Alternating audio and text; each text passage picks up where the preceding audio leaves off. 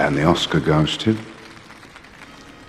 We are the Pop Gorillas, and this is the show where we fix an Oscar snub in less time than it takes to listen to a song. In 2001, at the 74th Academy Awards, the first Best Animated Feature was awarded. Embarrassingly, it was awarded to Shrek, but I'm not here to talk about that.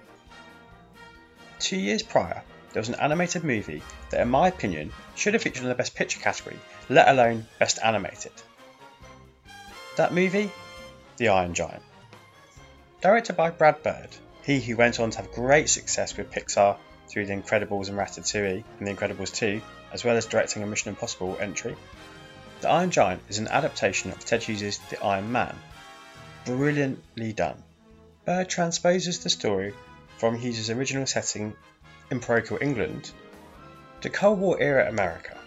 Here, a young boy called Hogarth Hughes, great name, discovers the 50-foot tall alien robot and proceeds to befriend him and teach him about life on Earth.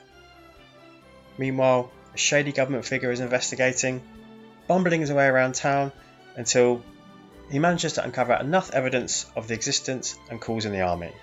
Things escalate from there and we get a beautiful ending where an alien makes the ultimate sacrifice on our behalf.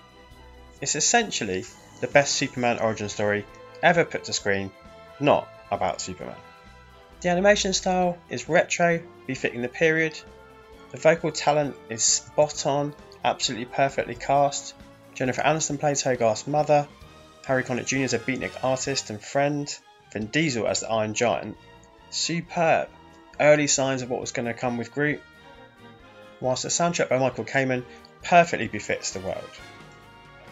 What it all adds up to is actually one of those rare occasions where the adaptation is arguably better than the source. The Iron Giant did fare well amongst more niche awards, of course it did.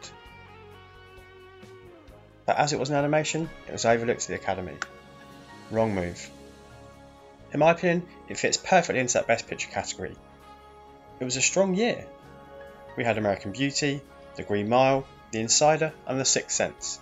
I wouldn't move any of those out. What I would? The Cider House Rules. Again, it's perfectly fine. It's another adaptation from a novel. It's Oscar bait. It features a great performance from Michael Caine. It's also got Tobey Maguire and Charlize Theron and Delroy Lindo and Paul Rudd. But is it better than The Iron Giant? No way. So, 72nd Academy Awards. Lose Cider House Rules from Best Picture nominee. Bring in The Iron Giant. You best believe an Iron Giant can make you cry. Make sure you subscribe, because you never know which Oscar snub the Pop Gorillas will fix next.